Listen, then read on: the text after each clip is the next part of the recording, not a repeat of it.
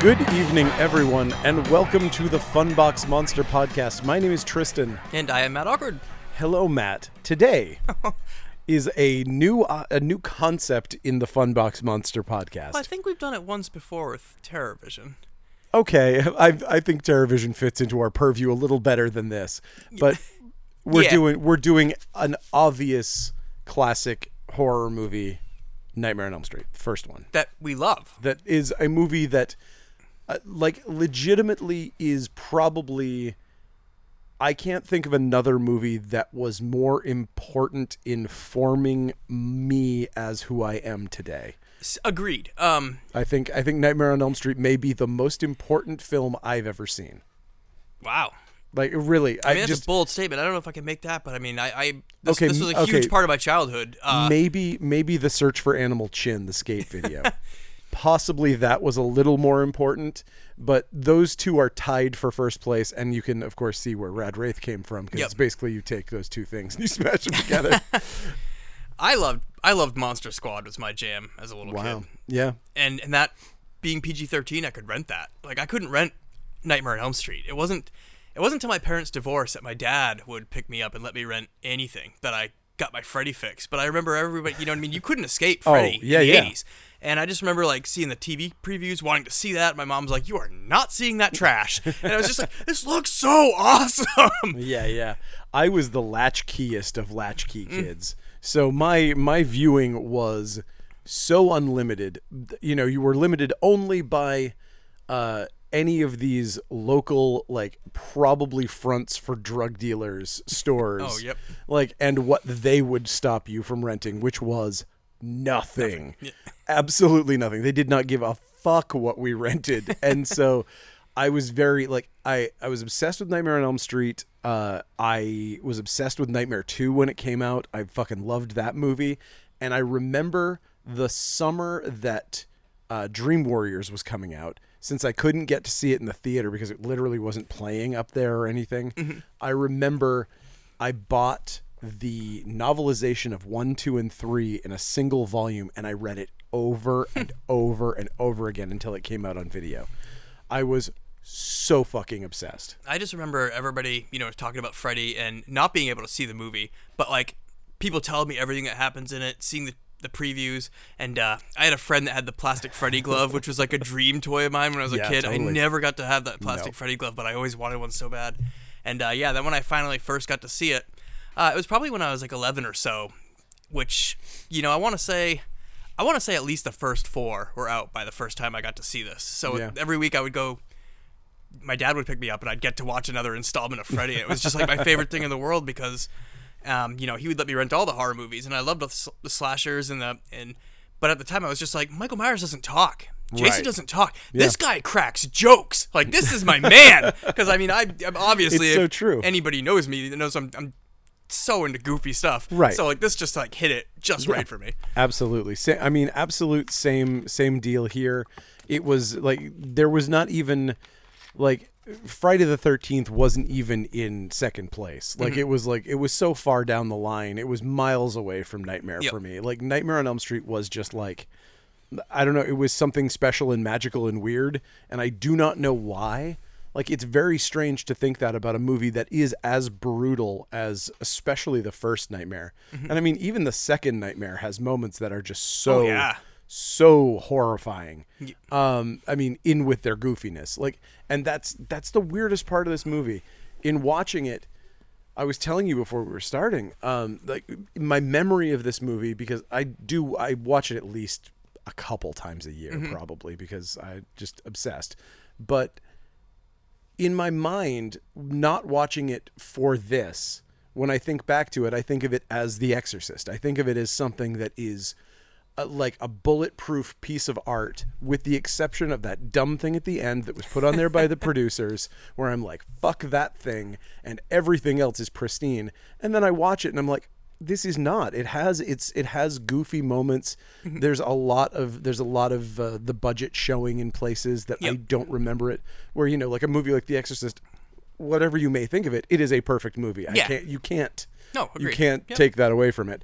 And it's just crazy how, like, the big rubber flaming Freddy, the like weird mask Freddy in the window, weird rubber mom, like there's just so many fucking weird moments in it, and like weird music choices. Like the music is, I love the music in this. So here's the thing, but I think it really fits with the rest of the movie, where it is, I think of this as the most perfect flawed movie ever made. And I think that the music itself is a perfect example of that, because you'll be like, this unbelievably atmospheric, like crazy, creepy, off key, like it's not going back to the fucking root. It's like killing you that it's not managing to go back. Bang, bang, bang. You're like, come on, where's the root note? We're freaking out here. It's so tense and so wonderful, and then it's like, it's like, what? Somebody just hit the fucking clavichord and started the bossa nova setting in one of the most tense moments in the movie. It's on the same swappy sound effect tape that Glenn brought over. It's so crazy, but exactly, it might as well be that. And that moment too, it's like right out of an 80s sex comedy, or like that could have been in the Goonies. Yeah. And it wouldn't have been out of place. It's a fascinating melange of stuff, and it is perfectly 80s in that, where it's like, look at all this like beautifully well made, incredibly creative, really weird shit, and then this cheesy, bizarre choices. Oh fuck, man, I could not love this movie anymore. Yep. It's like, if it had been a perfect movie like The Exorcist, it never would have hit me the way that it did. Like it's all the crazy shit, and that fucking ending, I stand by it because it's part of what made it magical to me, is all the goof. Same. I love the ending. I know it's not what they wanted. Yeah. I know it looks like a rubber doll being pulled through the window. I still think it's a cool visual and a cool idea. Yeah. And I like seeing it. And more than that, is it goofier than, you have no power over me? And then he disappears into fucking moon dust? It's like, really? No other kid thought to do that? You literally did it before this. Like, she did it like an hour ago in the movie, where she was like, it's just a dream, this isn't real. Yep. Oh yes it is. It only works when you literally turn your back. Fuck, okay. Yeah. But definitely odd. Yeah, there's definitely some flaws. Of course, but again I don't care. But that's it's like classical music. It's like all of those things. It's the mistakes that make it perfect. It's like, sure, you may love prog rock or whatever else, but it's like, it's the guys that play like, they're being chased by a fucking car that I want to listen to, like, and it's, oh my God, I gotta get this out of here before, fuck. And I just feel it has such staying power. It does. Like, I mean, hell, I've been watching the Freddys for the past 30 years. And it's like, oh my gosh, like how many things do you watch? Like, yeah, when you're that young and love it so much, and then when you're old, you're like, oh, I love this just as much, if not more, for other things that I did not realize when I was 10. Like, this is just amazing. It truly is. I mean, and it's just always been there. Like you said, like, important, it forms who you are. Like, we become horror nuts. And exactly. I think definitely Freddy is responsible for my absolute abject love of horror, for and especially my love of cheesy horror, where it's like a combination of, that was really scary and this is really goofy, and it's like fun, and you can play along with the joke, and it's it's not necessarily mean-spirited, even though obviously Tina's kill is one of the most mean-spirited kills in the history of cinema. Yeah. It is legitimately one of the most disturbing scenes in movies ever, period. And for me, just being, as a kid, watching MTV with my mom, that was my first exposure to Freddy. I distinctly remember watching the movie trailers on TV and being like, gimme. Yeah. No. And it was just that forbidden fruit that I always wanted. You'll have to wait until Freddy's Nightmares comes out in prime time. Yeah. Used to watch that too, man. Wow. I never... Not prime time, but like, I remember they did reruns on... No, I think they did it at like 10 o'clock. I think it was never prime time. Oh, okay. I remember some station used to do that, and the War of the Worlds series, and the Friday the 13th series. They used to do like a block of those Friday reruns. the 13th, I think, came from Canada, so I think that's why I got to see it, because it was on the Canadian station. Yep. But I never saw Freddy's Nightmares, and I always was like dying to see Freddy's Nightmares. So I caught it a couple times. Like, oh my God, this is going to be so good. Yeah. And then honestly, from what I've heard, it's so bad. I've never seen a single episode. Oh, there's some goodies for sure. Damn, maybe I've got a Blu-ray set if you wanna. What's the name of that other Robert Englund TV show? Oh, Nightmare Cafe. Nightmare Cafe. Yes, There's that's also a cool that. show. There's only 6 episodes. Yeah, that was a cool, episodes, surreal, fun show. Very weird. Yes, yeah, good yeah. stuff. It's good, and it's just Robert Englund being Robert Englund, so Yep. he's real weird. So I like that. Yep. Yeah, let's do this. Let's talk about it. I've got Okey-dokies. so many notes on this, which is weird, but like I said, I've been crazy busy, so I've had to do this at work, and I just did it in like 5-minute segments. All I want to do is talk about Nightmare on Elm Street. So stop me if I start droning on too much Okey-dokes. about stuff. But okay, I'll just go look at some cool things around the shop. please stop me. I know I steamroll. I apologize. Okay, so this intro, as we said, amazing. But to me, what I think is fascinating about this is how it looks in retrospect. Like, there's a bunch of scenes in this movie that I don't even understand how, if in 1984 you're making Nightmare on Elm Street, you would choose to put this in. I get that basically this scene is to establish what the thing is that he's killing people with, so that we know. But the way that it's done, and the fetishism of the scenes and all of that, it's as if Freddy Krueger was in the zeitgeist for 20 years, and you're like, oh my God, look at this. This feels like a prequel moment where it's like, holy shit, look at this. Oh, that's where that came from. And the same thing with when he runs, when Nancy runs into the hall monitor, and she's got his sweater on. It's like, dude, you've been shooting him entirely in darkness. Like, nobody knows what color his fucking sweater is. It's amazing that you know how iconic this is going to be. It feels like you're psychic. It feels like you can understand that you're going to be in the zeitgeist so much you can get away with this shit. Yeah. It's amazing. And I just love the you know what? I don't know where the choice came from, just to do this small square, not the full screen. You know what I mean? Like, is that media res? I don't know what they call it, but I just think it gives it a really cool feeling. Yeah. Like, just absolutely. Watching that in that small square, like. Yeah, it's great. The whole thing, just fucking great. But so we get all of that stuff, and then it ends with Freddy basically, after sharpening on his grinding wheel and all this stuff, he slices through a big piece of canvas to show us just how badass this thing is and how razor sharp the glove is. We get that shot a couple times here because it's fucking cool. He likes cutting things. He does. I mean, it's in his way, and he's like, get the fuck out of here. I wonder if this thing makes sparks. Like, he puts up a new sheet every time. He's just it's his exercises. Yes. So it's all in the wrist. We're going to assume that everybody knows everything about this movie, but I'm going to go through it anyway, like a normal movie, like we would normally cover something. But okay, so we've got Tina. She's running down a wet LA sewer, looking like one of those like drain ways in that iconic and LA we got area. goats. Lambs Lambs. to the slaughter. Ah. Also counting sheep, and it's like all that kind of stuff. It's bleeding sheep. It's weird. she's like pursued by a sheep down the hallway. It almost like, if you didn't know any better, you'd think she was being chased by this thing. We get a touch of the soon to be iconic Freddy theme, and then every time I watch this movie, this font shows up, and I'm like, this wasn't always the font, right? That's Happy Days font. Why is this Happy Days font? I didn't notice, and it doesn't bother me. It's so weird. It always shocks me. I'm like, no. They must have changed it. Nope. No, but it's always been Happy Days font. Very weird. It's like bubbly and like. Anyway, can you imagine like The Exorcist with like the Comic Sans?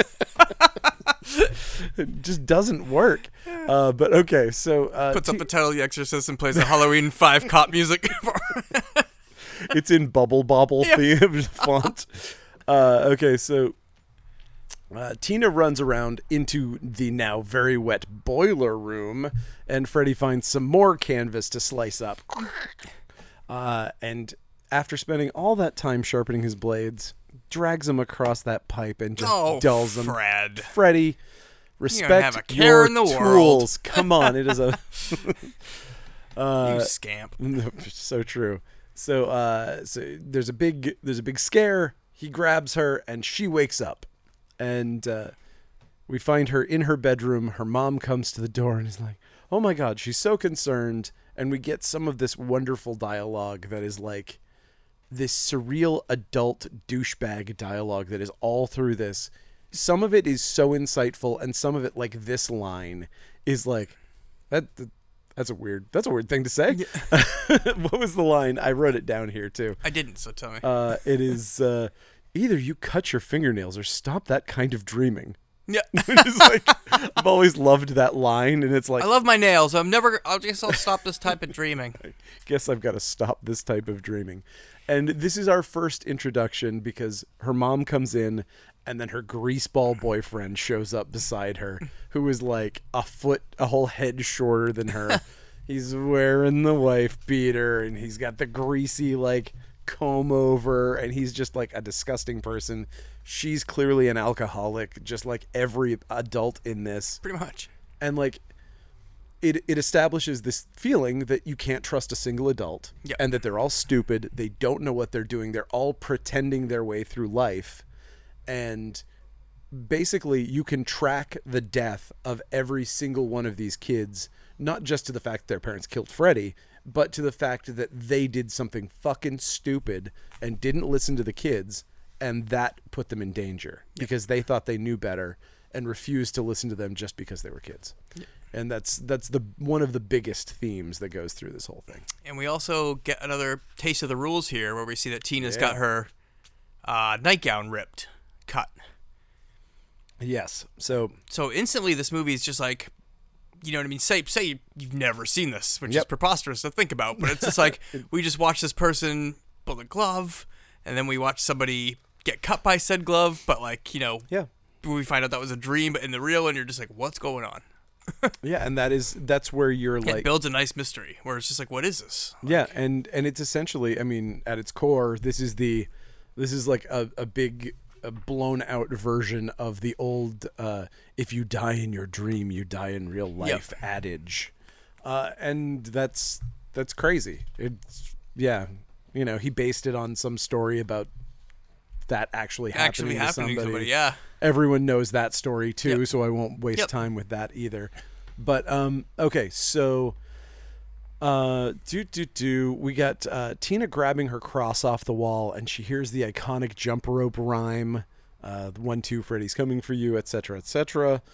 And we get slow children in slow motion. They're doing the jump rope rhyme and slowly doing stuff. It pans across the hazy fog of the dream, and this shot is literally, I don't know how they did it, honestly, because it's in slow motion and it's fogged over, and then it clears and it edits into the daytime where they are in modern regular life. I've always wondered. So good. I've always wondered about the Freddy chant, like, because that says to me that this has been like a known case that, like, usually, you know, jump rope chants are like about like a historical story or something like that, but like, did they just stop singing that over the years? Because nobody knows who Fred Krueger is. Like, but you'd think that ever since this incident happened, the kids would be singing that song about Freddy based on that killer in the town. But like, nobody seems to know that chant. Or I've always thought that's kind of, because like, it feels to me that it establishes like that this guy is a presence that's been here. You know what I mean? To the point where we've got a childhood scare jingle about it, or not scare jingle, but just like a reference thing, but nobody's ever heard of Fred Krueger. Like, yeah, it's very strange because she, every time that thing is sung, it's being sung in a dream. It's being sung in the other realm. So was it never ever sung in the real realm? Later on, Nancy's singing it in the bathtub, where she's saying it to herself because she heard them saying it in that world. But all I can imagine is that Freddy fucking composed that little ditty himself. But they do say blah blah blah. It's like that jump rope rhyme. So there is a mention of the jump rope rhyme. Maybe he did write it. He's had a long time to do it since he got killed. He waited a good 15 years or so. It is odd because, I mean, he was alive, so the time that they would have written this about would have been the living Freddy Krueger. Yes. So about like 15 years ago, I would imagine. Right, but then the never sleep again would, I guess, refer to being dead. Oh, yeah. So as opposed to it being... That doesn't make any sense to be written in the real world. Then. Yeah, unless you just mean you can never sleep when you're dead or whatever. I don't know. Yeah, doesn't make any sense. Hey, man, it's for jumping rope. It's not going to make... It doesn't have to be a perfectly told story. It's a jump rope rhyme, man. So, okay. This is... So, again, when you're talking about Wes Craven, you're talking about somebody who is he was a psychology teacher. You know, he's got a lot of this in his background. So a lot of this stuff is based on, he really chalked as much metaphor into these things. And there's, like, everything is, like, just heaped on significance of certain things. And one of the things that I find interesting that I've never really been able to figure out was the religious significance of this thing. So there's this moment where Tina grabs her crucifix. Yep. As in the jump rope rhyme. And also he knocks Nancy's off the wall too. Well, it's Tina's again. It's still her because she's in Tina's room when that happens. Oh, yeah, that's right. But when she has the crucifix, he doesn't attack her either. Neither of them, when they're holding the crucifix, get attacked. Tina's in the other room without her crucifix and gets killed. So she does not have this.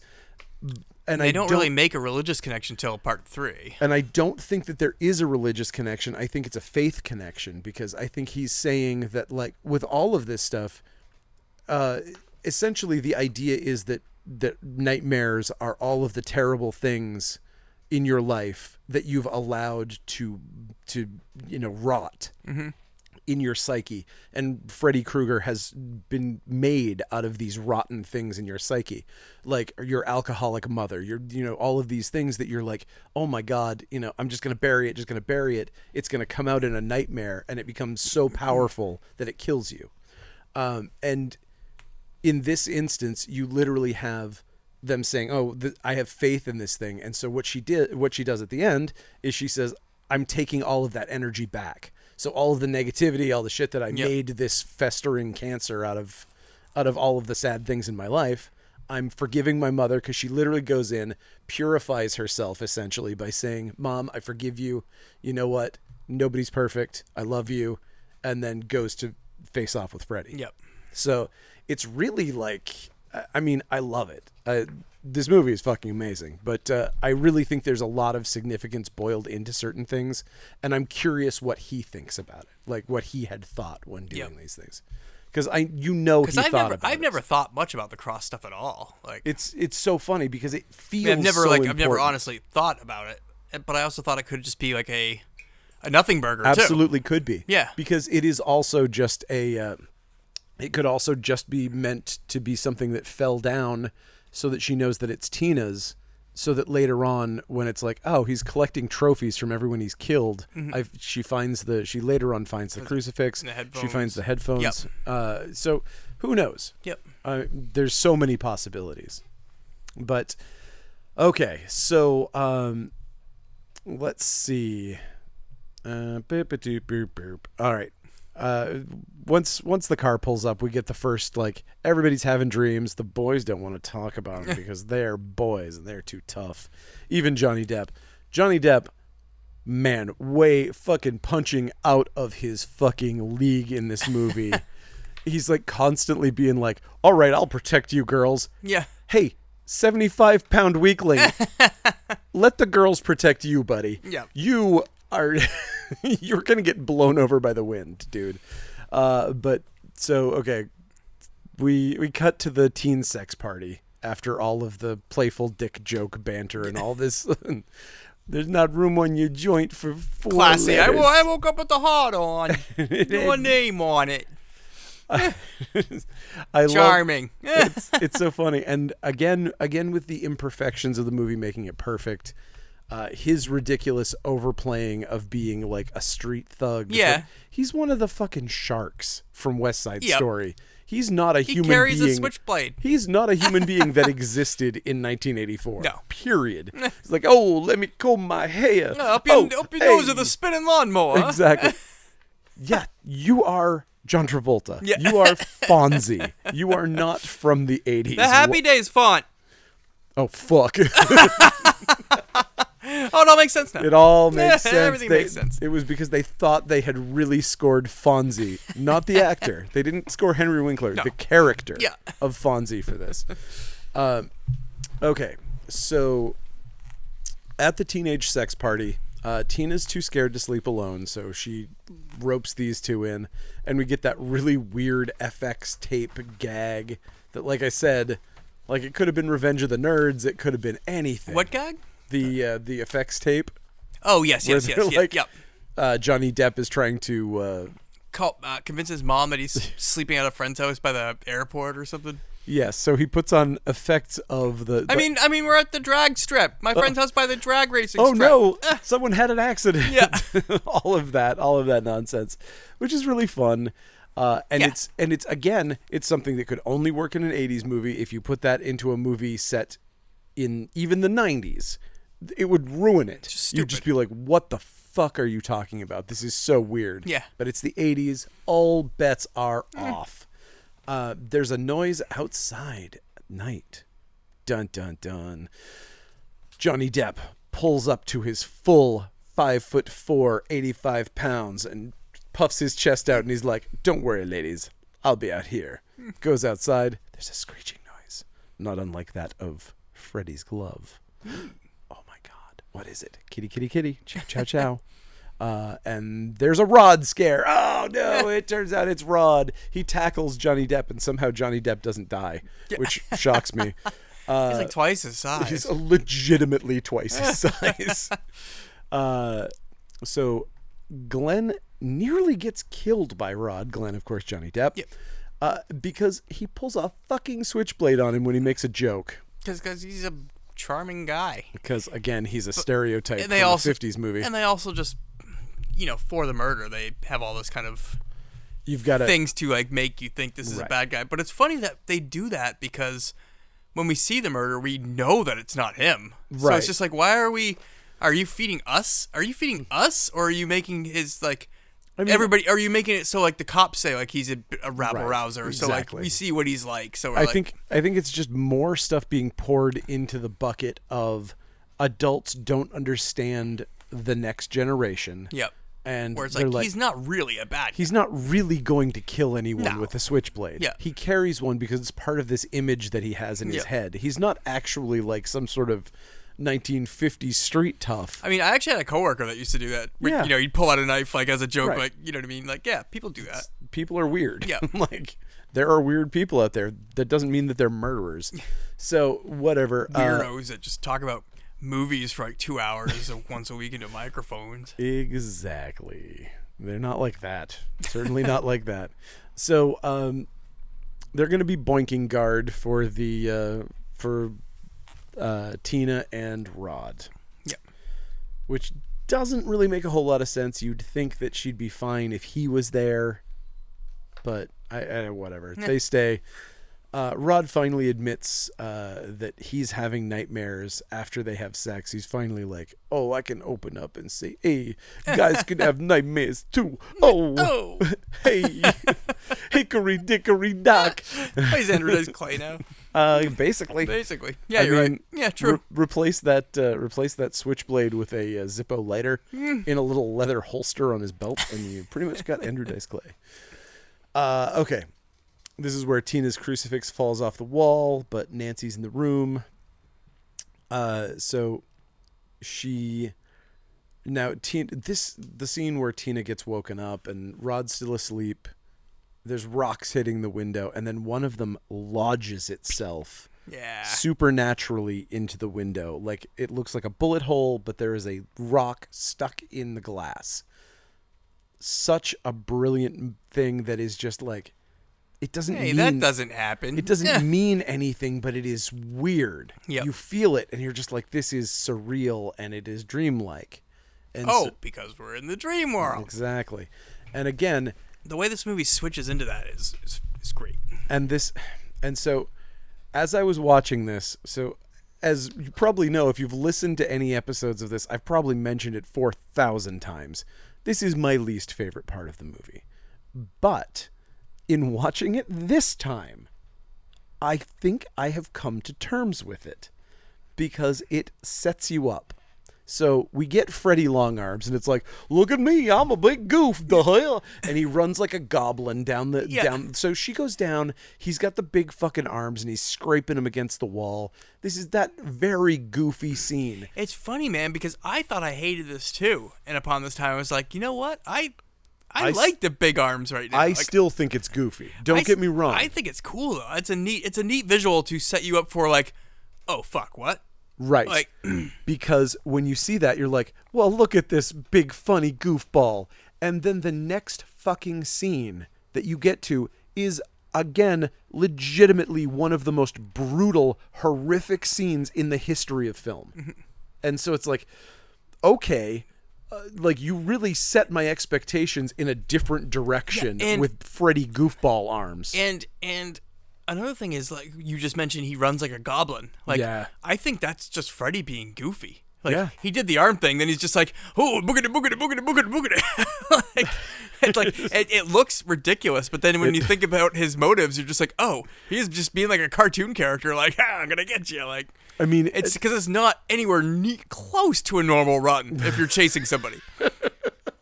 it's not. It's not like this guy runs funny. It's just like, no, this is a cartoon right goblin run. But also, you do not.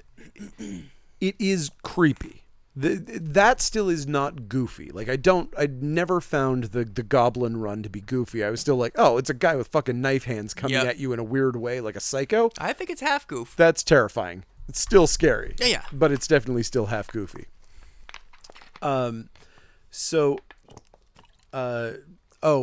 Before any of this, we have to also mention, because obviously Craven set the rules with Scream and all that shit. You know, this is the thing where basically like, oh, Freddy's going to try to get Nancy, but oh, wait, Tina's the one that had sex, so she's got to die first. So, according to Wes Craven, sex equals death, which is not, as much as everyone wants to say that, it is not an unequivocal rule in horror movies. No. I mean, it just isn't. But in this one it is. So we got our first Freddy quip here, where she's like, oh my God. And then Freddy says, this is God. And it's okay, goofy, but it's intense enough that it is also scary moment. I think it's half lame, but I also feel like he's just getting his legs here. I agree. Like he's really just getting started. Like I've been cooped up for 15 years. I'm just now gonna be this charismatic goofball killer. Like, he's trying to figure out what's gonna. He's like workshopping a stand-up. Yeah. He's getting his tight five of murder together for this, and he's like, "Okay, guys, what's in the news today? Cutting my fingers off. How about you guys like that? God has no business here. It's too cliche. Too cliche. What if I were to? Would it freak anybody out if I cut off my fingers? Yeah. Does that spook you? No, not really. Sorry, it's kind of like the thumb trick. Yeah, it was especially that moment is especially weird because he's like, "Hey, Tina, look at this." Yeah, which is like, okay, you're like really trying to get her attention. Like it really felt like a little kid. Look at what I could do. He's like Stewart. It's cool. Yeah, it's cool, and I like his face afterwards where he does his eyeballs, where he looks at the hand, looks back, looks. Yeah, like I love that hamming up to the camera. But at the same time, I think it could have worked just as equal if he just popped out and said, Tina! And then just started chasing her again, you know what I mean? Instead of any of the, like, it would have been just as effective. Sure. But again, as we've been saying... But also sets up the rules that he can do all this weird shit, yeah. That he is immortal, he can do whatever the fuck he wants, and he likes to gross people out, he likes to be weird, he's also... he's kind of immature as a murderer. You know, like you're talking about a child killer, probably a child molester, someone with like some sort of. Well, originally he was supposed to be, right? And then it was just changed to child killer. Yeah, like let's not bring. And I kind of agree. Like, there's no reason to bring that into people's minds. No, because it's too real. Yeah, you know, like. Sure, children get killed. Sure, children die every day. That is a thing. I've also thought it always strange that his origin was child killer. But now that he's back, he's just like, I'm into teenagers now. Like, why isn't he killing like the 5-year-olds on Elm Street? Well, I know he's getting revenge for the, I guess, the families that. But they don't even mention that in this one, do they? That like everybody was. Yeah. The kids of the. Do they mention that in this? Absolutely. Oh, okay. Yeah. It's. I mean, that's. I mean, it's. They don't expressly say it. Yeah. But it is. This movie expects that its audience is smarter than the subsequent movies think that the audience is. Okay, so they don't hammer you over. They're not going to punch you in the face with it, but it is very clear that that's what his motivation is. Your mom set him on fire. Your dad kicked him in the balls. And oh no, my now balls! He's after all of us. Yeah. And he's specifically after my balls. Give me those balls. You know, that is totally a possible Freddy line. That's like a part 5. Hey kid, give me those balls. Think you're a big baller. And he fucking kills him with a bowling ball or some shit. Oh boy. Yeah, Freddy got kind of goofy later on. But and I love it. I love Goof Freddy. Yeah, I don't care. Same. Okay. All right, so Tina runs away after he does, hey, check this shit out. And it's like, you gotta... Wait, I can juggle too! You gotta wonder if Tina had just kind of sat there and been like, unimpressed. Yeah. Been like, okay, well, I'll cut the hand off. Unimpressed. More. What if I take the arm off? Hey, my head's gone. Hey, oh, crap. And he's just like a pile laying in the ground. Huh? What about now? Pretty scary, right? Everybody fucking terrified. Okay, so... All right. Deleted scenes. Director's cut. Goes on for 10 more minutes. So we get to the spinning box room. We're all horror fans. We all know the whole story. We know everything. It is brilliant. We all know that it was reused in Breakin' 2 Electric Boogaloo with very well. And all of those things. Same box? Same box. Oh, I did not know that. 2 Electric Boogaloo. Almost killed somebody when the blood hit it in the other version of it, when the blood comes out of the bed they almost electrocuted somebody. That was pretty sad. But okay. Holy shit, this scene freaked me out as a kid though, man. If this isn't burned into your brain, again, it is. I have seen this movie hundreds of times. I watched it again. I still feel squeamish watching this happening. It is a horrible thing to see. And the way that it's shot is brilliant because, you have this box that's spinning. So you're like, okay, that would be enough to make this effect, to sell this effect. But then they have Rod in the corner of the shot. Yep. So he's watching as she's flying around. So he's in some sort of harness or something, probably. Strapped to the wall. Yep. And it's just like, fuck. It is. And his powerlessness in that situation where he's acting like, like those dreams where you're in a fight and you can't throw a punch. Yeah. He's that thing in real life where he's watching this thing happen, and it's so out of the realm of human experience. It'd make you freeze if you're watching somebody fly up the wall like that. Yeah. You'd be terrified. There's no person who could handle this situation. Yeah. And so it's amazing to watch them unfold this horror in front of him. It is horrific. And even the quickness, how smart it was when they just stop it dead. She falls. Yep. The moment she's dead, he's like, I'm done with you. Boom. She falls to the bed. The blood splashes across Rod's face, thereby implicating him even further because he's now covered in his girlfriend's blood. Yep. The one thing about it that's always kind of bugged me a little bit, though, is that the cops never inquire. There's never a line of like how the blood got on the ceiling. And it's not just blood splatter. It's being dragged on the ceiling like blood. Like, how'd this guy drag his they never bring that up. Right. So it's just a tiny little irkage. Oh, sure. But I mean, it would, I'm sure that if you really wanted to do the GCPD version of this, where you go behind the scenes and it's like a police procedural about this, I'm sure they're talking about it. But he's also the person in a locked room with the corpse. Oh, yeah. So he's not in prison. He hasn't gone to trial. He's in jail. He's being held because he is obviously the most likely suspect. I just wanted one cop to be like, "How do you think he got the blood up there?" Right. Well, I don't care. We'll find that out later. Like, he used a mop. I don't know. Whatever. Oh, that would work. But yeah, so of course, Nancy comes in. She sees the carnage, screams, and is completely traumatized and basically goes catatonic, as anyone would. So we cut, of course, to Nancy's dad, played by the sheriff played by John Saxon of Enter the Dragon fame, famous hairpiece aficionado of blood salvage fame. He's being briefed on the murder, doing kind of a little walk and talk as he goes into his office where Nancy and her mother are waiting for him. And we find out that he's Nancy's dad. And that there's a divorce, that they're both shitty parents, that he's a controlling turd, that her mom is an alcoholic wastrel. Like, there's just like everyone in this situation is doing their worst. And it's really driven home by brilliant writing. I can't stress enough how brilliant the dialogue in this scene is.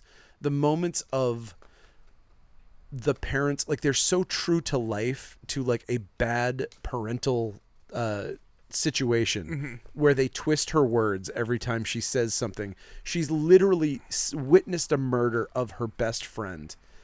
She's nearly catatonic, and they just keep saying things to twist her words. Like, oh, you don't think murder's a big deal? Yeah. Like, all of those. What are you doing? Like, what were you doing shacked up with that person? Yeah. Well, I think. Who cares? She's a fucking teenager. That's what they do. She's a teenager, and. Fuck off. Let's focus on the murder. And maybe get a psychiatrist in there. And by maybe, I mean abso-fucking-lutely get a child psychiatrist in there. She's a teenager who just witnessed one of the most horrific things in the world. Terrifying, but whatever. Okay, so they just keep scoring points off her, and then she mentions the dreams and that Tina didn't want to sleep alone. Next day, Mom's in the kitchen. She's watching the exposition channel. They're talking about the murder. We see Tina's bloody arm on the news fall off the paramedics' gurney. Yeah. Because their news is run by fucking John Wayne Gacy, I guess. Well, if it's a live, I mean, it could happen if it was a live shot. I don't know. Oof. Oh, no, it was the night. So it was nighttime. The so night before. Literally, it's like, edit this out, you fucking turds. So Nancy goes to school because she doesn't want to think about the murder of her classmate, and nobody's going to bring it up to her at school, right? Yeah. I don't think that's going to be a topic of conversation between classes. I feel like any school in the world would have canceled class here, but yeah, you're right. Maybe they I'm always do that. Maybe I'm wrong. At least hire a grief counselor. Absolutely hire a grief counselor. Like 2 days off, grief counseling. Like a lot of shit needed to be done here, but none of that. Oh, stuff. and the killer's on the lam. Oh yeah, and also one of their your classmates who killed somebody is still out. Yeah. Okay, so you need that math class. Oh, of course. So she goes off to school, and whatever. Rod knows the path that she's going to take to school, so he grabs her and pulls her into the bushes, and he's like, "You got to believe me. I'm not a murderer." And she's like, "But what happened? You were like murdering her." And he's like, "I didn't murder nobody. What? Don't look at me like I'm some kind of a fucking fruitcake. I'll fucking kill you." And and then it's like, "Hey, dude." Yeah, selling it. He says, or else. That's what he says. Oh, that's right. Don't look at me like I'm some kind of a fucking fruitcake, or else I won't kill you. or else, and that gets cut off, of course, by John Saxon showing up, pointing his big fucking Smith & Wesson in his face right next to his daughter. And it's like, Daddy, you used me. Well, And- what were you doing out of school anyway? And took a sweet time getting back there too. Yeah, if this was the whole point, If it was a killer, you let him have some kill time, bro. yeah, there was a lot of time to murder her left there. Real weird. But he escapes because his daughter becomes a human shield for him of her own volition. And he lasts maybe 20 seconds before 5 cops peel out and surround him, throw him on the ground. Hey, it's not me. I'm not guilty. Come on. Switchblade's actually just a comb, huh? Hey, come on. I'll sing Greased Lightning for you. Come on. Anybody want to hear Greased Lightning? So... Let's see. Meanwhile, we then cut away. So even after this, she's like, fuck it, I'm still going to school. I'm not going to let this deter me from going to school. She really wants to go to that. She's excited about Lin Shaye's Shakespeare class. I would also be excited to be in class with Lin Shaye. Fuck yeah. She's awesome. Insidious class with Lin Shaye. So she's going to... And watch the movie Dead End with Lin Shaye if you haven't seen it. Okay, I will. Man. I love her. Everybody She's so out good. there. Yeah, Ray Wise and Lin Shaye are the leads yeah. in that. And they're so great together. Yeah, this is like an excuse to make some little references to things in Shakespeare that have corpses in them. Yeah. It's like, oh, the Gravediggers, oh, this other thing, and then it's like, why don't you go up? Why don't you, the most boring blonde child in the class, go up and read something? And he stands up, and he is literally so boring that he puts Nancy to sleep. And they do this great thing that's one of the things they do in Nightmare, where it's like when you're asleep, everybody starts talking like this. And it's just like everything turns into a whisper. And it's so fucking creepy. And they're just like kind of looking. And they put a cool voice effect on Shakespeare Boy. Yeah, it's just like he's completely dead-eyed and he's talking very whispery. And it's just it's all very surreal and dreamlike.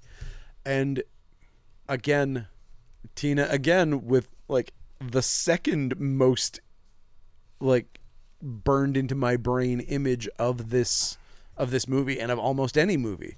She shows up in a body bag. Yeah. And which is great because as a kid, I was like, oh, that's a body bag. I'm an adult now. I know what a body bag looks like. It's black. That is a mattress bag. That's like a fucking comforter bag. That's what like their corner department's run by the same people that are doing the news editing. It's like a Bed Bath and Beyond. Yes. And they're like, oh, we can't waste this. We can't waste this comforter bag. We're gonna put the corpse in it. But it works. Imagine if it was a black bag and you just heard like, of course. Shut up! I'm trying to listen to Shakespeare. She unzipped and pulled her face out. Come on. Now she's talking like him. But no, it's not, and it's just bloody on the inside. It's just such a fucking great visual, and she, of course, to me, this brings up part of one of the confusing parts of Nightmare on Elm Street. But it's only really, like, you have to really bear down on it to make it confusing. And so it really isn't. But I do think about this, where it's like, she's in control of her actions in the dreams. She has to be. They all are, always. But then she always makes these very terrible decisions where you're like, I know there's a killer. There's a bloody body bag being dragged down a hallway into a basement. What should I do? Personally? I would run out the door into daylight. Would be my personal choice. Whereas she decides to follow her. She's never going to get to the bottom of it and solve it, though, that way. You can't run away from your problems, bro. That would be a She problem. could just sit still and listen to Shakespeare. That would be. I would safer. Not have done that. I would have done something else. But yeah, it's very. Oh my God. So dragging this body's being dragged by invisible ghost hands down the hallway, which looks so cool. So just the editing, the cuts, it's just and so the arm perfect. again. The arm slaps falls. Yep. down. Oh, so amazing. All right, and so where are we at now? She bumps into the hall monitor. That's again the hall monitor who has the glove and the sweater. Yeah. No running in the halls. And where's your hall pass? Yep. Screw your pass. Screw your pass. I don't want to ruin this movie for anybody, but once I started thinking of her being the female equivalent of Mark Wahlberg's acting, I was like, oh no, she really brings like Mark Wahlberg in The Happening. Oh, ma'am, no. She's got really breathy, very Mark Wahlberg delivery. Okay, so let's see. Freddy shows up again. He hurts himself. Yet another moment of him being like, hey, check this out, and cuts his chest open. Some maggots come out and some green goo. This is probably to me the most perfect and most iconic Freddy moment is when he shows up in this hallway. Like, he's backlit and he's doing the gunslinger thing where he's holding the glove like it weighs like 50 pounds. And he's giving it shoulder sags and everything. Exactly. Yep. Like he's giving the glove again with his fetish for this item. He's showing how important it is and giving it literal weight where it's like down below his knee. He's just like holding on to it. It's so fucking cool. It's just creepy as all hell. But so again, here is another part of the rules that do get fuzzy for me. Because she's like, oh no, Freddy, I know how to get out of this. I'll burn my arm. Yeah. You know what else hurts? Getting stabbed. Yeah, that doesn't seem to wake anybody up. That doesn't seem to wake anybody up. So that does confuse me a little bit. Yep. Because everyone else has to be acted on by external stimulus. And it is possible. I mean, there's a no prize for this as well. Because at this moment, she is also shaken by the teacher. So she could have burned her arm. Mm-hmm. That's just a thing that happened. Yeah. That did not bring her out of the dream. Oh, okay. And being shaken by Lin Shaye yeah. is what brought her out of the dream. So it's possible that literally was not the point. So just saying. I feel like it was, though. I do, too. I mean, it really was because she so intentionally put her arm on there. She was like, she did it with such gusto. But then she never tries it again. It's like, bring a thumbtack and stick it in your hand or something. Come on. Yeah. Punch the wall even. Just go full Kyle on that wall. Yes. But now she wakes up and she has a burn on her arm from the dream. Boom, boom, boom. So, which isn't that eerie because we already know what kind of. Exactly. It's a two-way street, I guess. Oh, interestingly though, because with Tina, her nightgown was cut. She didn't have any physical injury. So this is the first time we've seen a physical injury from the dream world. Okay. So she had a pretty physical injury when she was dead. Okay, with the exception of the actual murder. Okay. We've never seen a live person come out with something. So what we're seeing is like and it does encroach. We keep getting more and more where she gets this burn. Then we see that she gets a cut from, when she's on the EKG and the sleep test. Oh, yep. It's just good filmmaking is what it is. But, okay, so she goes to visit Rod in jail. He lets Nancy in on the important info that we already know, but he adds the 3 knives were cutting her while I was watching. And she's like, I dreamed about a guy with 3 knives. Dude. They're bad at counting. Yep. And so, let's see. Yeah, isn't that is what they say, right? I think so, yeah. He's got... that's right. I wonder if it was only supposed to have 3 at first. Marvel Comics was like, hey, no thanks, bub. No snickting. No. 4 blades. Give him that fucking pinky. 3 blades is Wolverine. Yeah. 4 blades is what you have to do. He's got to have a pinky one. I know it's not going to do much. 2 blades is Faust. 1 blade is Baraka. Oh, so true. Get your blades straight. Freddy's got 4. Okay, so let's see. She goes home to have a relaxing bath and sing the Freddy theme song, trademark. She falls asleep, and we get the jaws between the legs Freddy Claw moment. So fucking good. This movie is just scene after scene of iconic moments. Yeah. Like, I can't even think of a just movie. Just a surreal soup. It's so true, but I mean, I cannot think of another movie that provides so many moments that are this perfect and iconic. Even like a Ghostbusters. Yeah. I don't think has this many like punch you in the face iconic moments. As great a movie and as perfect a movie as Ghostbusters is, it still doesn't have, like, it's got, 5. And this movie is just like one after the other. Yeah. So, okay. This mom knocks on the door, wakes her up. So Freddy disappears. I love that. I love that it's not, I mean, it's so cheesy and it doesn't make sense that he's like, oops, I gotta go hide, because he's disappearing. You're coming out of the dream. He's not just going underwater. But I mean, I also think that's because she woke up with the door knock. It's like, oh crap, I'm out of here. I can't be here in the real world now. She woke up. So. I know, but this is the fact that we see his arm. Yeah. And it's so much cooler than his arm like fading away, though. Exactly. Yeah. And there is something to it, and I can't explain it. I can't explain why it's so much better, but it absolutely is. And then she's like, "No, I'm doing fine. Just let me go back to sleep." Okay. Yeah. She goes back to sleep and falls into the abyss.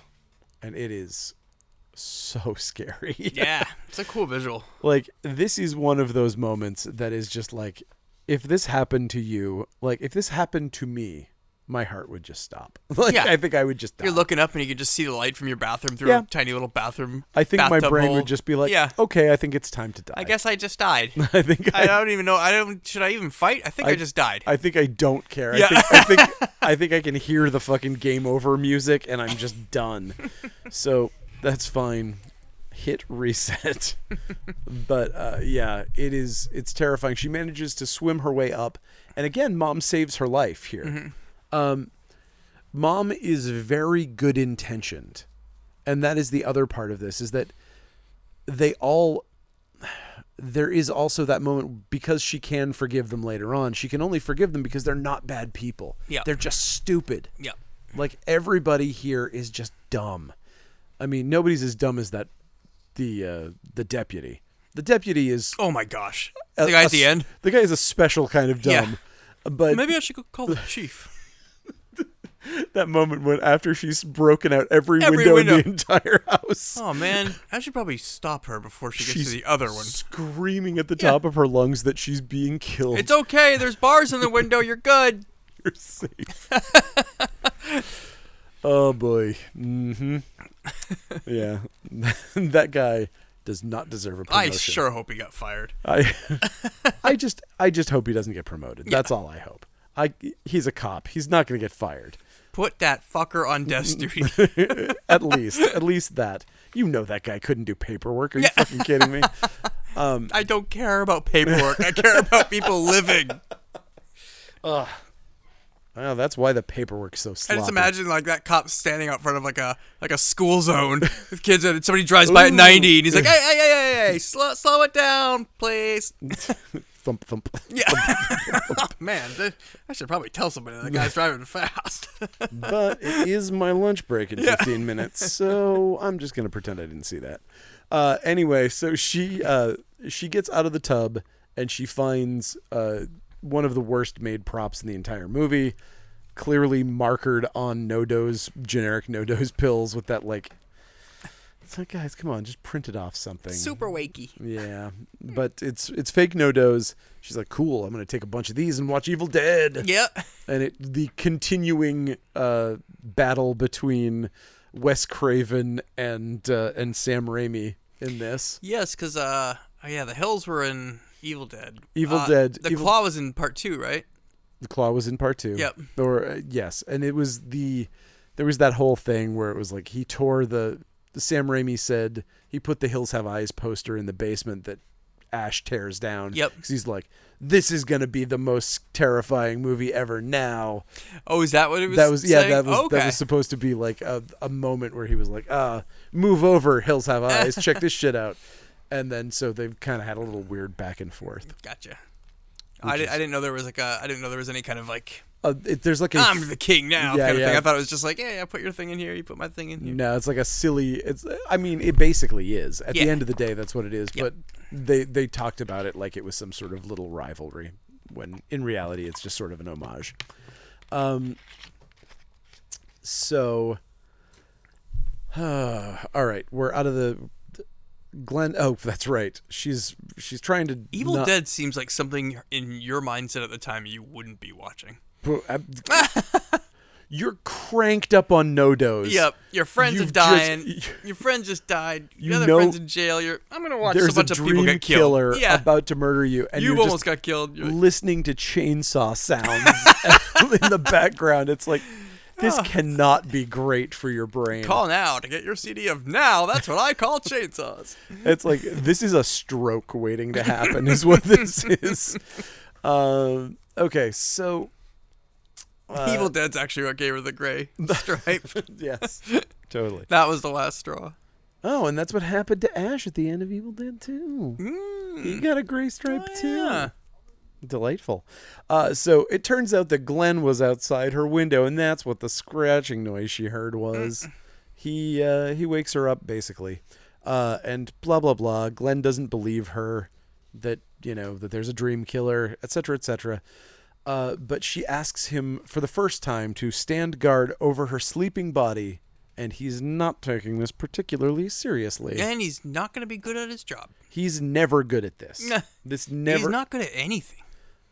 It's weird because he's kind of set up as like the good guy of the movie, but he's just a fucking failure. Exactly, but by being such a slacker, by not doing anything, he is as bad as any of the really bad people in the movie.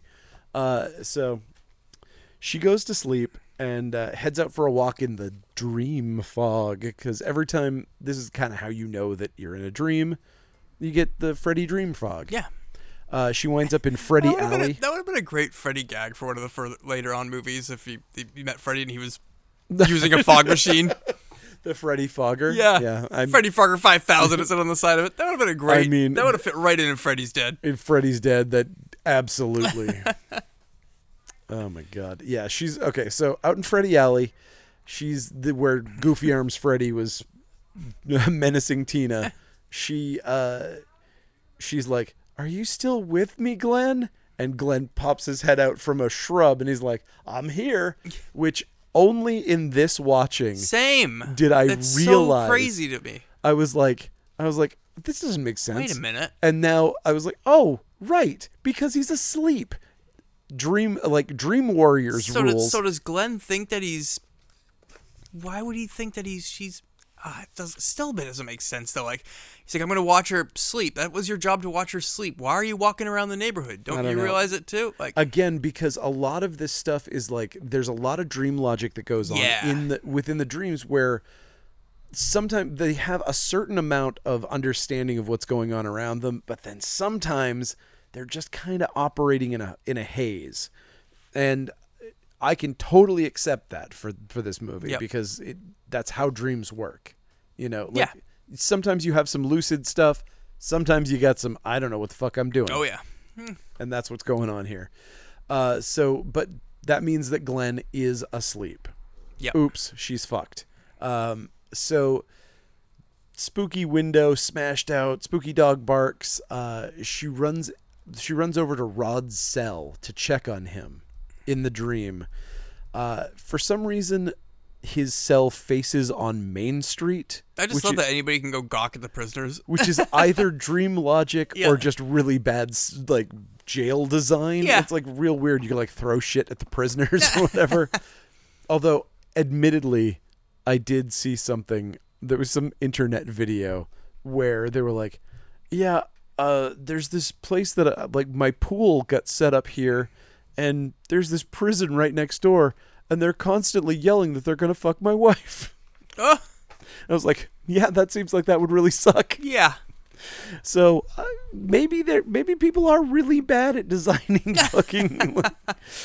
designing jails. Who knows? Anyway, that guy needs a fence. Yeah, exactly. So Freddy ghosts through Rod's cell and decides to noose him up. Tina visits for a minute before turning into a gross bag of eels, which was a really, again, great dream moment. She's kind of got weird eyes, like her eyes are kind of she spits out a centipede. Yep, and then the bag just collapses. Oh, it looks so gross. Big, disgusting pile of dirty eels. Yep. Horrifying. Freddy takes a break from trying to murder Rod to go chase Nancy, because why not? He's not going anywhere. Yeah. So this moment, I got nothing. You knew that was Freddy chasing you. He gets to the door where she's gone in. He smashes the window out, sticks his face through, and he's wearing a flimsy mask that at first looks like a bad Freddy mask that they didn't have time to do the work on. Yeah. Then he takes it off, and it's like a Tina mask? I got nothing either. I cannot understand that scene. I've never been able to figure out what that scene was about. It's almost as though when they did the scene where he smashes the window out, they were like, oh, it's going to look fine with a shitty mask. Yeah. They looked at the dailies and went, oh, fuck, we don't have a reset for this. And then they're like, okay, we can reshoot it. Robert's in the fucking makeup. Have him take off the mask as though he was dressed as Tina. Yeah. Look, that's the only explanation I can come to, because she didn't think Tina was chasing her. I really do not get that scene. Yeah. But then again, you could just cheaply cop it out to weird dream shit. Weird dream shit. Yeah, totally. So Freddy wastes a shit ton of murder opportunities here by menacing. Terrible. He's all about menacing Nancy. Yep. He's like, when he finally chases her up to her room, all he does is like cut up her pillows and like go, ah, and he like poses with the claw up next to his face. And like, there's all those moments, and it's just like, okay, I guess. I mean, clearly he doesn't really want to kill her that badly. Yep. So Glenn has clearly totally failed her. And luckily she did set an alarm because she doesn't trust Glenn. Yeah. And so that wakes her up, and she's back. Where was Glenn during all of this, though, if he was in that dream world with her? We never find out. He was just did he like fall asleep? He probably fell asleep behind that fucking bush in the dream world. Jackass. I mean, this guy needs a lot of sleep. Yeah. He's always sleeping. He's always sleeping. Like he's a teenager who can't even stay awake to watch the Miss Nude World coverage, I guess was just airing on NBC that night. I gotta tell my mom about Miss Nude World. Yeah, this he's is sitting there real watching. important. It's coming in on the rabbit ears. What the? He lives. This reality is pretty awesome, yeah. with the exception of the dream murders. Yeah. I don't know, pretty cool. Okay, so he's back, but then they're like, "Oh shit!" Okay, she gets mad at him for a moment, but then is like, "We gotta go save Rod." So they run down to the police station to save him from Freddy. Yep. We see that Freddy's ghosting a noose around his neck. She gets, because her fucking father never goes home. Yeah, her seriously. father lives at the police station, legitimately. It's like, what, 3 a.m, something like that? Be. And they're like, what are you doing here, little missy? Yeah. Like, fucking dude, go home. But she has to convince him to go look at Rod. They do, and they get there just in time to watch Rod die. Yep. So, yep, there you go.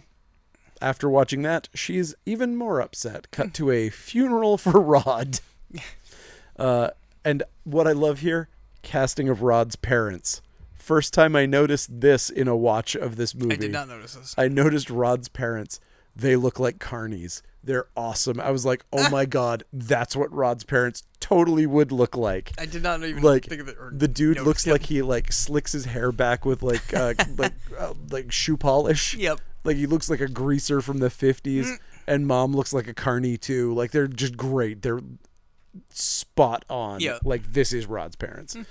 And so after the funeral's over, I'm like, we need to do something about Nancy. I'm going to get her some help. And so they take her to do a sleep study. And Roger Rabbit is her doctor, which is great because he is also from the other burned killer movie, Bad Dreams. Yes. See episode something, Smile and Stan. Crap, like 23? Something a long time ago. A long time ago. It was a very long time ago. She gets all EKG'd up and goes to sleep. And as soon as she enters REM sleep, her Freddy dream starts. Mom and Roger Rabbit are basically just hanging out. She's smoking and they're just talking shit. And he's like, dreams are weird. That's basically like, we don't get any like deep insight or anything. Yeah. We haven't been able to figure it out. Like, I mean, people are weird. Dreams are weird. Your head's weird. Right. And there's a bunch of numbers and they're really not very specific about what any of these numbers really mean. If they're only a little weird, this pen only jiggles a little bit. If it's a 3, then that's probably going to be a nightmare. Yeah. And then what we get is the numbers never get this high. Yeah. There's something wrong. She's like super weird.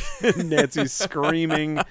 They go in and wake her up and check it out. She's got a big claw mark on her arm and she's brought Freddy's hat back from the dream. And that's some crazy shit. And how do you know that it's Freddy's hat? Why? Because he keeps his name written on the inside of it. You don't? I do not. Matt. No, it's not really Fuck, there. it really is. Damn it. You're ruining our kayfabe. I borrowed this shirt from Frank. Nice.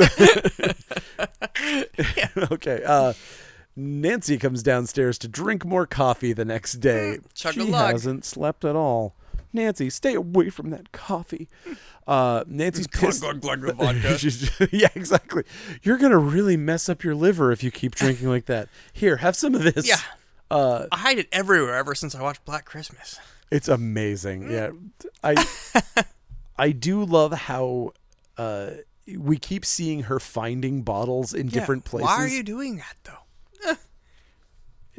Everyone knows that you drink a bottle of vodka a day. Like, just drink it. Who are you hiding this from? No one cares. You live alone, too. Exactly. Like, other than, what's her nuts? Yeah, Nancy. Yeah. Nancy knows that you drink. You chug-a-lugging every day, yeah. When you laying in bed drinking vodka. Yeah, is that your special game to yourself to do when you're drunk? Maybe. That might be it. It's like an Easter egg hunt. Yeah, for I her. get super drunk. Okay, I'm going to hide this half bottle, crack this new one, and then one day I'll find the other one. It'll be fun. Honestly, I feel like I used to do that when I was trying to quit smoking. I feel like there were like tons of times when I'd be like, oh, yeah? No, I'm just going to hide the cigarettes and then I won't see them. Yeah. I can't throw them away because I know I'm going to start smoking again. I'm a fucking idiot. I'm not too much of an idiot to forget where I hid it. Yes, that's true. So we get Nancy leaving. Mom partially admits to the gang murder that she participated in, but Nancy freaks out, smashes her booze bottle, and then runs out the door to meet Glenn on a little picturesque bridge. Yeah. Glenn basically describes what will be fleshed out in part 4 here, which is like the whole idea that, like, you know, if you want to fly in your dreams, you can fly and all this shit. And he really does like go through all that kind of shit with her. It's like, oh, the poets, they go into a dream and they, you know, they get dream powers and they get their, you know, dream knowledge and all this shit. She was like, I just wanted to build booby traps. It's like, yeah, it's like, so you could have gotten spiked armor and a fucking tank, but you were like, whatever. We'll build booby traps in the real world. Turns out she was more successful than the Dream Warriors were, unfortunately. So, okay, but so we learn all that stuff and like, whatever, doesn't matter. They go home, Nancy goes home. They were out there forever because she goes home and it's nighttime. And in the space of that time that they were out hanging out on that bridge, Mom has managed to time goes fortify this house. Time works weird on Elm Street. It is wishy-washy because she somehow got a work crew in there to fortify her That entire day. house that day within like 6 hours. Yep. And it's like, boom, we got cages on every 50 windows of your house. And they've torn down Glenn's sex trellis. Ah, my sex trellis. I climbed that to have sex with your daughter. What are you doing? I thought that's what I was there for. Why would you put a trellis outside your teenage daughter's fucking bedroom if you didn't want dudes to climb up it and have sex with them? You're crazy. So, finally, she comes in and she's like, everything's all locked up. You're never going to get hurt ever again.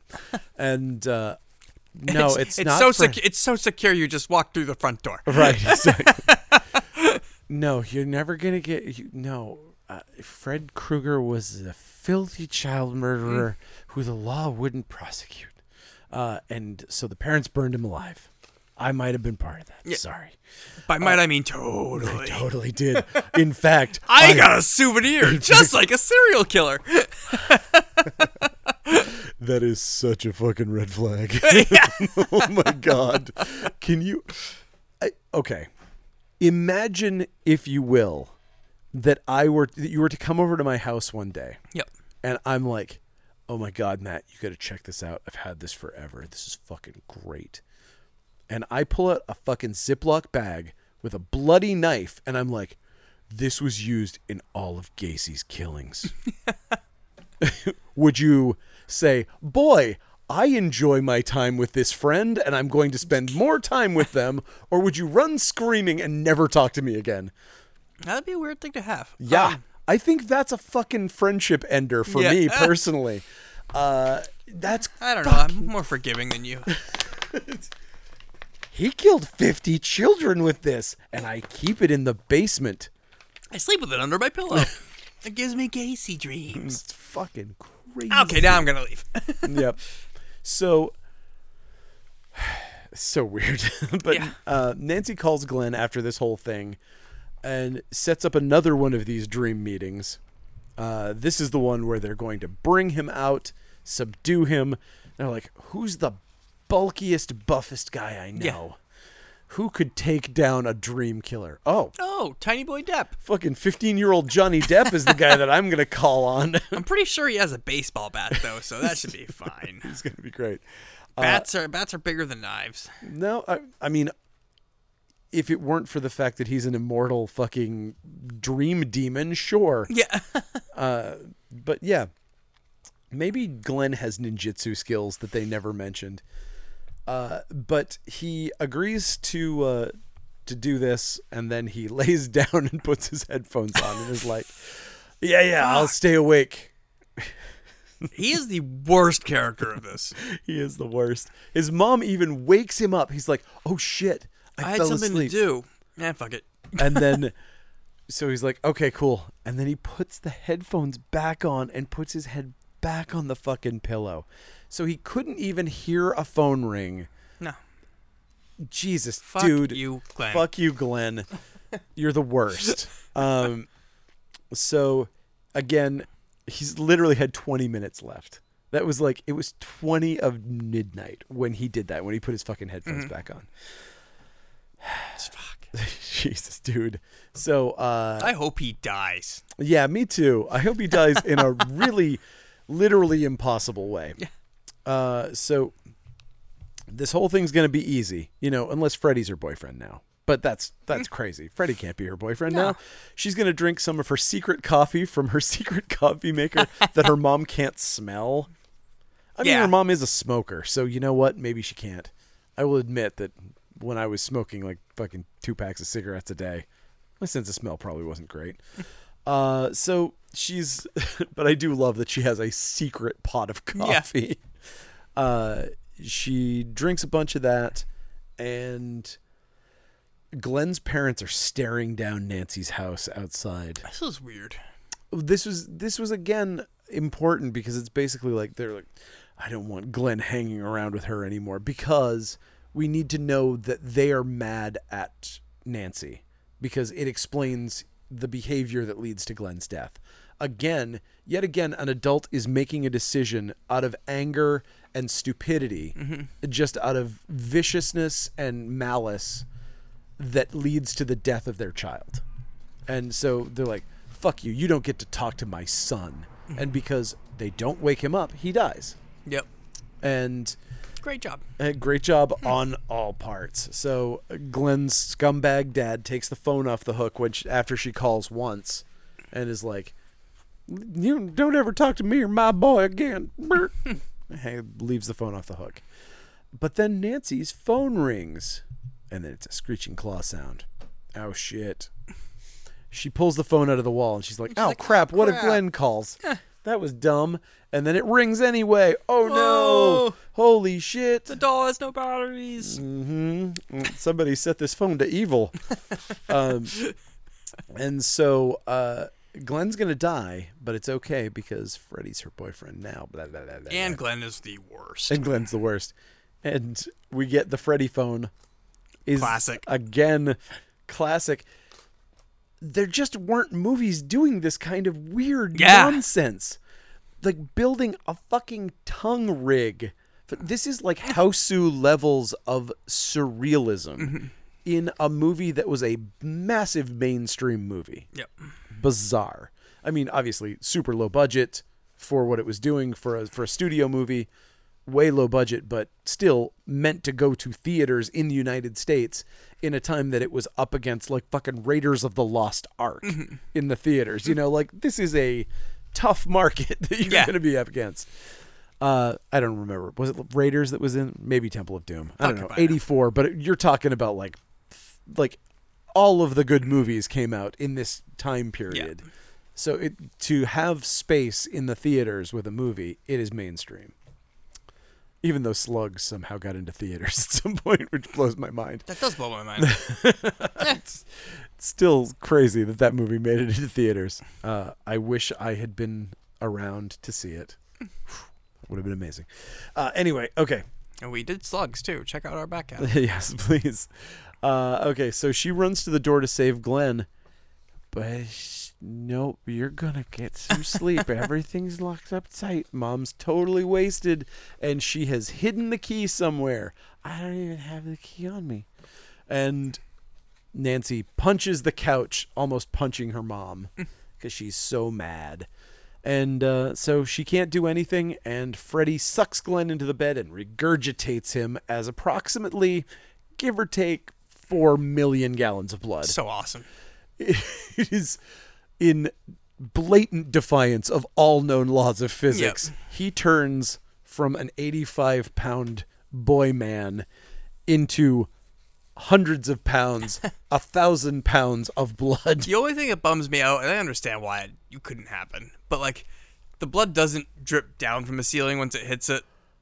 I love that. You love it because to me that's giving away the effect. To me, that's saying that obviously it's just pouring down when it's supposed to be shooting up. So since it never falls and drips down during the scene, like I mean, you see it dripping down when the mom comes in the room, like they did, but you can't see everything at once. Yeah, yeah. I definitely am aware that this was a mistake, that they did want it to drip down, but holy shit, man. To me, that again with the imperfections that make this movie perfect. The sideways dripping where it's like, well, of course that much blood couldn't come out of a single human being. Yeah. Also, it can't go sideways, so it's like the dream world bleeding into the real world in this way that is just like, fuck. Like, we can get Freddy to come into the real world, and then he's basically impervious to anything you do to him, even then. So, clearly, you know, there is magic still in the waking world and all that. I don't know. I fucking love it. Okay, so Nancy's dad is showing up to Glenn's liquefaction. He waves to Nancy. Nancy waves back through the bars. It's such a moment like, oh, hey, your boyfriend's dead. Yeah. How's it going? Hi. Can you get me out of here? So weird. Okay, so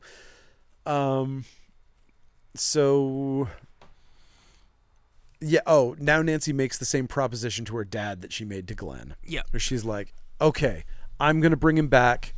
I need 20 minutes. Yeah. So. And now I'm going to get the Kevin McAllister up my house. And it used to bother me that she believed that he was listening to her when he's so clearly blowing her off. Mm-hmm. And then I was like, oh, right. She hasn't slept in 3 fucking days. Oh, yep. So when he's like, yeah, Sure, I'll totally be there. Oh, I'm going to be there when you get the dream killer. He couldn't have been less convincing that he was going to do something. And she's like, okay, cool. So I'm going to go risk my life and do this thing. Yep.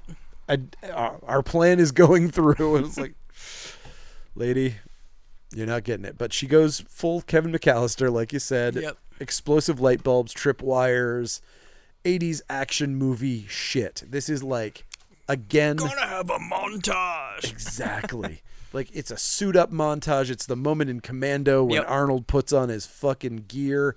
This is... Then she's like, no, I can't fall asleep. I took way too much to stay awake. That would be the worst. I mean, that would be me. Like, in this situation, that would 100% be me, where I'd be like, all right, I got to go to sleep. Fuck, I can't stop thinking about the fact that I've got to go to sleep. Yeah. And so this is like everything here... Again, with the goofiness, when you watch it, probably the first time I watched this, first 20 times I watched this, it was totally serious to me, and it never cracked me up in any way. I was like, wow, this is badass or whatever. Yeah. I watch this now, and it is Wile E. Coyote, and it is part of why I love it. Yeah. It is... I laughed out loud 3 times watching this sequence. When he gets hit in the gut with the fucking sledgehammer, I was like, oh, that's fucking funny. But then when it turns into him getting hit in the stomach, then falling down the stairs afterwards, like, there was nothing in Home Alone that was that funny. Yeah. There was nothing that was like, there was no slapstick in it that was set up that well. And it was fucking hilarious. Yeah. He takes a bunch of really funny falls. So whatever, pretty great. It's very Wile E. Coyote. Yeah, is basically the deal. This is where she has the purifying moment where she has the heart to heart with her mom and is like, forgives herself for everything. She does this, like, it's almost like a Zen Buddhist kind of like purification thing, because she says she forgives everybody before she goes into battle. She tells her mom that she loves her. Yep. She says a prayer, then she goes to sleep. Yep. Which, I don't know, brilliant to me. She goes downstairs into her basement, and in the dream, there's a sub-basement underneath. Apparently, her basement leads to the boiler room in this version. She's like, she goes down to the basement to grab the glove, but Freddy's wearing it. Come on. In the dream world, Freddy's got it, so it's not going to be there. If she had gotten it, it probably would have killed him, because that was like the ending of Freddy's Dead, right? I think so, yeah. Stabbing him with his own glove. Who would have thought? Who would have thought? So she runs through every conversation she's had about Freddy with every one of her friends. Maybe she's hearing it. Maybe it's their souls talking. Who fucking knows? But now she's finally into the boiler room, and she starts calling Freddy out like she's one of the warriors. She's like, come on, Krueger, come get me. She finds Tina's cross. She finds the headphones covered in blood. And Freddy's being a real scamp here. This is some real, like, he's like, maybe I'm not here. Oh, I'm over here. And that's the thing, is that Freddy can be a scamp. Yeah. It's part of his character. So when you see, like, Michael Myers looking like a scamp, you're like, fuck, you ruined this movie. But when you see Freddy do it, you're like, of course, he's a fucking weirdo. Total weirdo.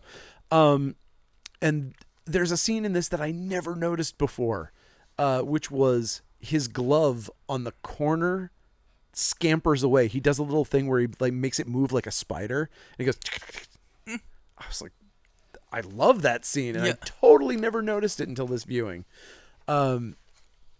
So Freddy jumps her. She takes a dive off the handrail, and somehow she knows that the dive off the handrail in the boiler room leads to the outside of her house in the dream world. Cool. It works. It works. She lands in the bushes, and she grabs Freddy and wakes up. And now, oh, Freddy's not there. She must be crazy. Oh, boo. That sucks. Fooled you. Turns out I was hiding under the bed. Yeah. Do you know you've got a coffee maker under your bed? This is a real fire hazard. You're a real weirdo. Yeah. But she does go get that. She She runs out of the room. She slams the door, locks it. Oh, yeah, this is all the traps. This is where all the traps come in. Yeah, we jumped the gun. Yep. Yeah. Oh. But, Freddy, come get me. And it's, Then we get our sledgehammer in the gut. Yep. Our Home fall Alone down the moment. stairs. And then explode. ironically lights him on fire again. One of my favorite parts of this is like, I guess, so she's mixing up this fucking Molotov cocktail in the basement, and she didn't realize, clearly, big thing of creatine in there. She dumps that in there, hits it with, Freddy bulks up big time. He gets that, he's like, oh, and then you just see Freddy gain 100 pounds easy, just in one moment. That was That's Joe Weider's weight gain 2000 in that bottle. That's another perfect imperfection. It is. It sure is. And the fireworks great though. Like, I mean, the this was fire walking. Wasn't this fantastic. like a world record at one point? It was insane. Yeah, he went all the way up the stairs, fell down the stairs, got up, started walking up the stairs again, all on fire. I believe this was a world records, like, seriously? full body flame Yep. moment where he was supposed to do a certain amount and then cut by the time he got to a certain place. Yep. And then he was like, "Fuck it, I'm going. I'm doing it all in going one take." for it." Yeah. And he basically did twice as much as he was supposed to do, and it was like, I don't know if it was a world record, but it was very close. Yeah. At least it was a really big deal that he Yep. did this crazy thing. This was one of those crazy ass stunts. Yeah. And it's so worth it. It's Oh, yeah. so good. The moments when you can see like the flame wrap on the sweater in a couple shots.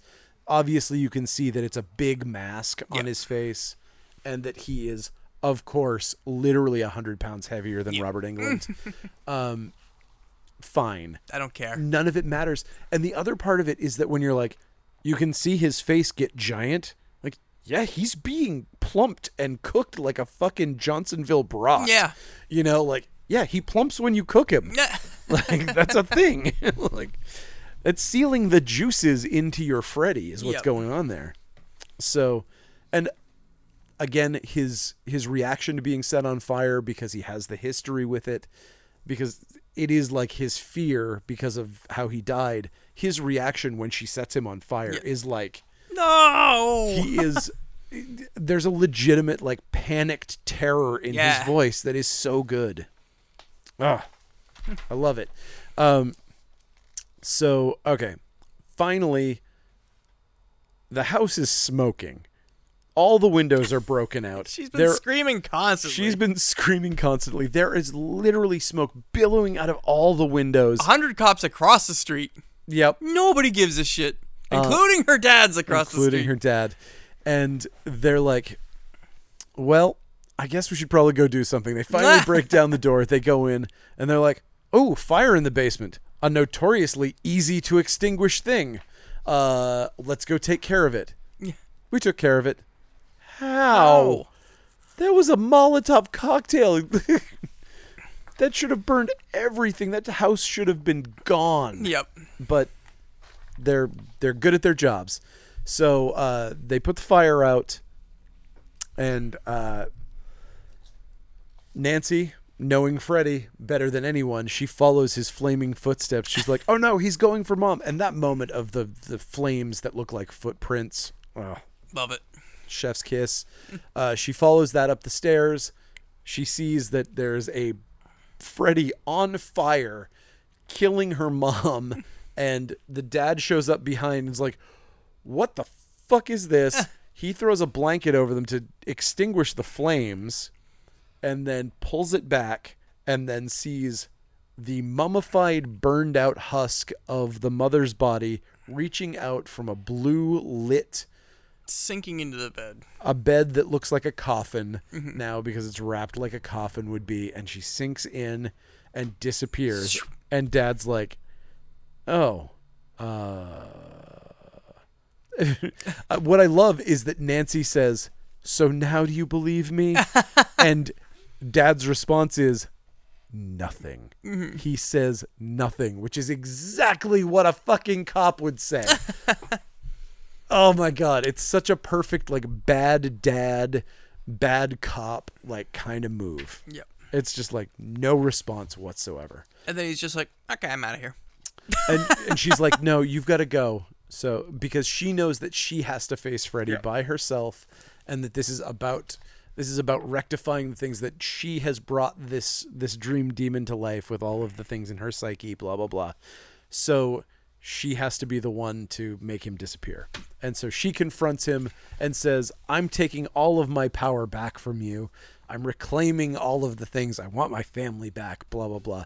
And as cheeseball and stupid as this is, it's still kind of powerful. Mm-hmm. There's still a bit of this that is just like, it's kind of powerful. Like they do a good job with it.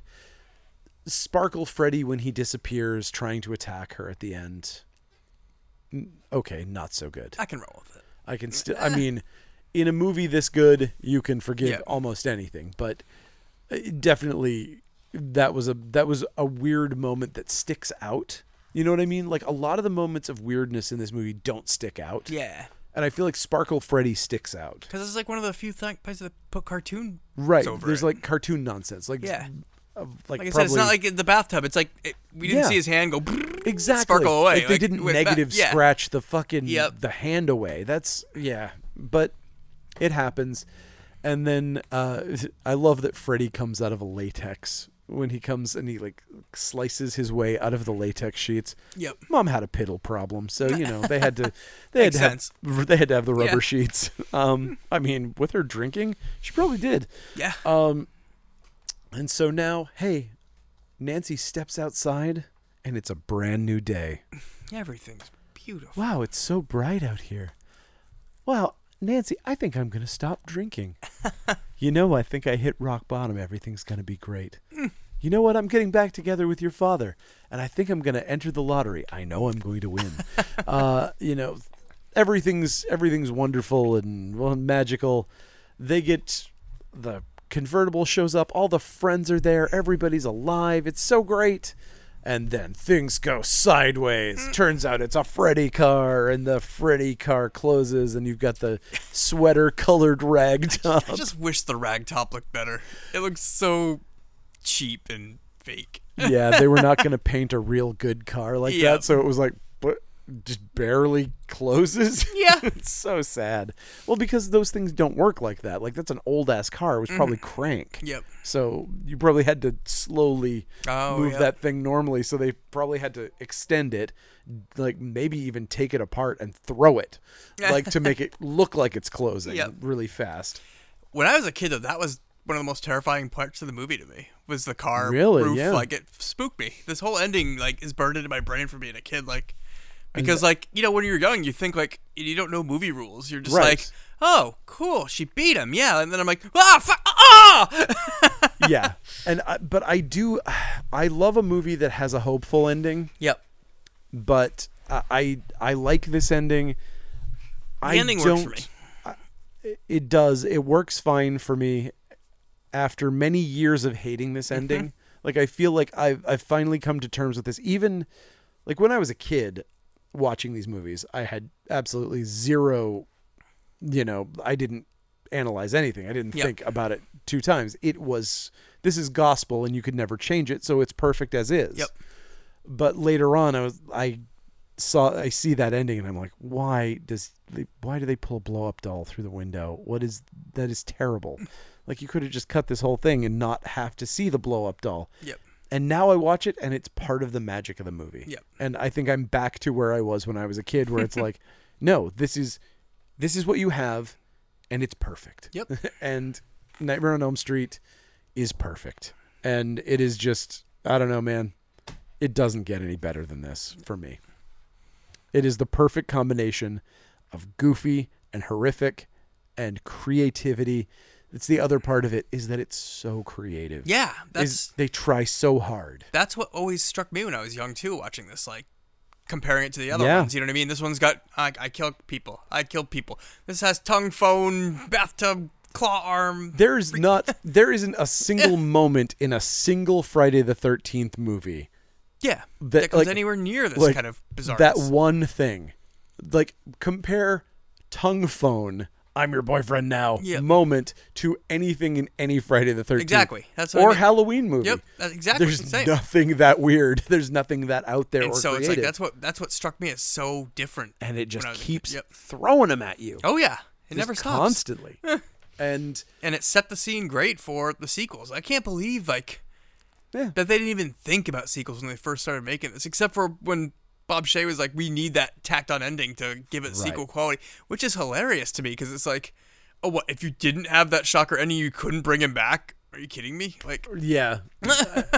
It's so I can't even wrap my brain in that mindset. it is so funny, especially when it comes to like, because you've already had Friday the 13th. Yep. It's like, it's right there. Yeah. They're like, well, he's dead. Well, it's somebody else. Well, no, it's not. Who cares? His name's spelled different on every tombstone. Who fucking cares? Nothing matters. Yep. Just bring him back. Just do it. We don't care. Nobody's gonna believe Freddy actually comes back without a Freddy car. You gotta have the Freddy car. But that's the thing, is like, are they worried that people are gonna laugh at them? People laugh at all this shit. That's part of the joy of watching a horror movie, is that there's something to laugh at. There's something to be scared at. You're laughing at death. You're accepting death. It's like, it's part of the catharsis of the fucking horror experience. God damn it. And this movie is the epitome of that. And that's what I will say. I'm going to be the first person to say that Nightmare on Elm Street is a good movie. It's a very unpopular opinion, but yeah, you're pretty bold and brave to stick to I it. also think that it was an important and influential movie, and Yes. I think I'm the only person who has ever said that. Ever yeah. said that. Most people just regard it as a little yeah, fly by flash night in the kind pan of that exactly. nobody ever paid Yep. attention to. I'm kind of observant that way. I see trends, but yeah, again, normally we wouldn't do a movie like this, but I think we went really far afield when we started doing RoboCroc and like a couple of these other ones that were like, wait a minute, let's pull it. Let's Pull it back in a How little about we swing the pendulum to Yeah. the other side? But Nightmare on Elm Street is a perfect thing to do for this, because probably half the great movies that we've done for this were massively influenced by Nightmare on Elm Street. Yep. Because its goofiness, and it's like, it basically let people off the fucking chain. Where when you saw what they were doing in Nightmare on Elm Street, you're like, oh, which is we why can do that. Which is why 87, 88, 89 are such a wonderful time for movies. Yeah. There's so many good horror movies in that time period. It's just, they saw that you could just go crazy. Yeah. And that's great. Yep. And that especially if you're a really low budget movie, you can go crazy, and that could be all you do, is just, you know, we wouldn't have movies like The Boneyard without Nightmare on Elm Street. You know, like, poor fucking Screaming Mad George wouldn't have a career. You know, they wouldn't allow Slumber him Party to make Massacre such... 2 or Hello Mary Lou. Fuck. And oh my God, do I all ever... those crazy supernatural God, I love them so much. yeah. Oh, I Hello love the Mary supernatural Lou. horror movies. Yeah. Hello Mary Lou is just Love it. so good. Yeah, that could have just been, if they had just marketed that as a Nightmare on Elm Street movie where it was like Lady Freddy or whatever. And Dude, what if Mary Lou and Freddy hooked up? That would have been a great teen movie. man, it sure would have. Yeah. Oh. Not Yeah. a versus, like a team up. Yeah. Like they get married. Like exactly. like a fucking, They're a beautiful couple. Yes. like a Bride of Chucky situation, like a Jennifer Tilly. Exactly. Yeah. Oh, if only. We can dream. Anyway, that was a long one because all I want to do is talk about Nightmare on Elm Street for the rest of my life. But I'm like clock watching because I was like, I gotta go back to work. Gotta sometime. go back to work someday. I have a very long dinner break. Whoa, that is a long ass dinner break. Anyway, well, thank you for listening. Shop at Coast City Comics. Yes, go to and Coast City go Comics. to coastcitycomics.com. Come into the store itself and say hi. It is cold as shit out there, so why don't you just, instead of coming over here, tomorrow it's going to be like 30 below. Oh yeah. So order something online and we'll ship it to you Yep. as soon as all the cars unfreeze. You can warm up with a nice comic book. Exactly. And if it gets really bad, you can burn it for fuel. So there's that. And You can write and review us. please do rate and review us. And we would send love that. and send us chocolate. And also tell us if you liked this, if you like the idea of us doing like big Yeah. mainstream stuff, because I would actually like to occasionally cover these. I Yeah. think maybe like I had fun. one out of every 10. Yep. One out of every 5 or 10, something Yeah. like that. Do something that's kind of like a bigger one. Yep. You know, but there are certain ones like Halloween that I don't think I ever really want to cover. It kind of doesn't need it. No. Anyway, This totally did. but this, I don't know. Whatever. Fuck it. Let us give a love. Let Exactly. Tristan give a love letter to Nightmare on Elm Street. Yeah, I was just sorry, venting how much I love this movie. Anyway, thank you so much for listening if you made it all the way through. And we will see you next week for something probably not as good as Nightmare on Elm Street. But that could be anything. Yeah. That could be Gone with the Wind or Citizen Kane. We're not doing Gone. Good night, everybody. Peace.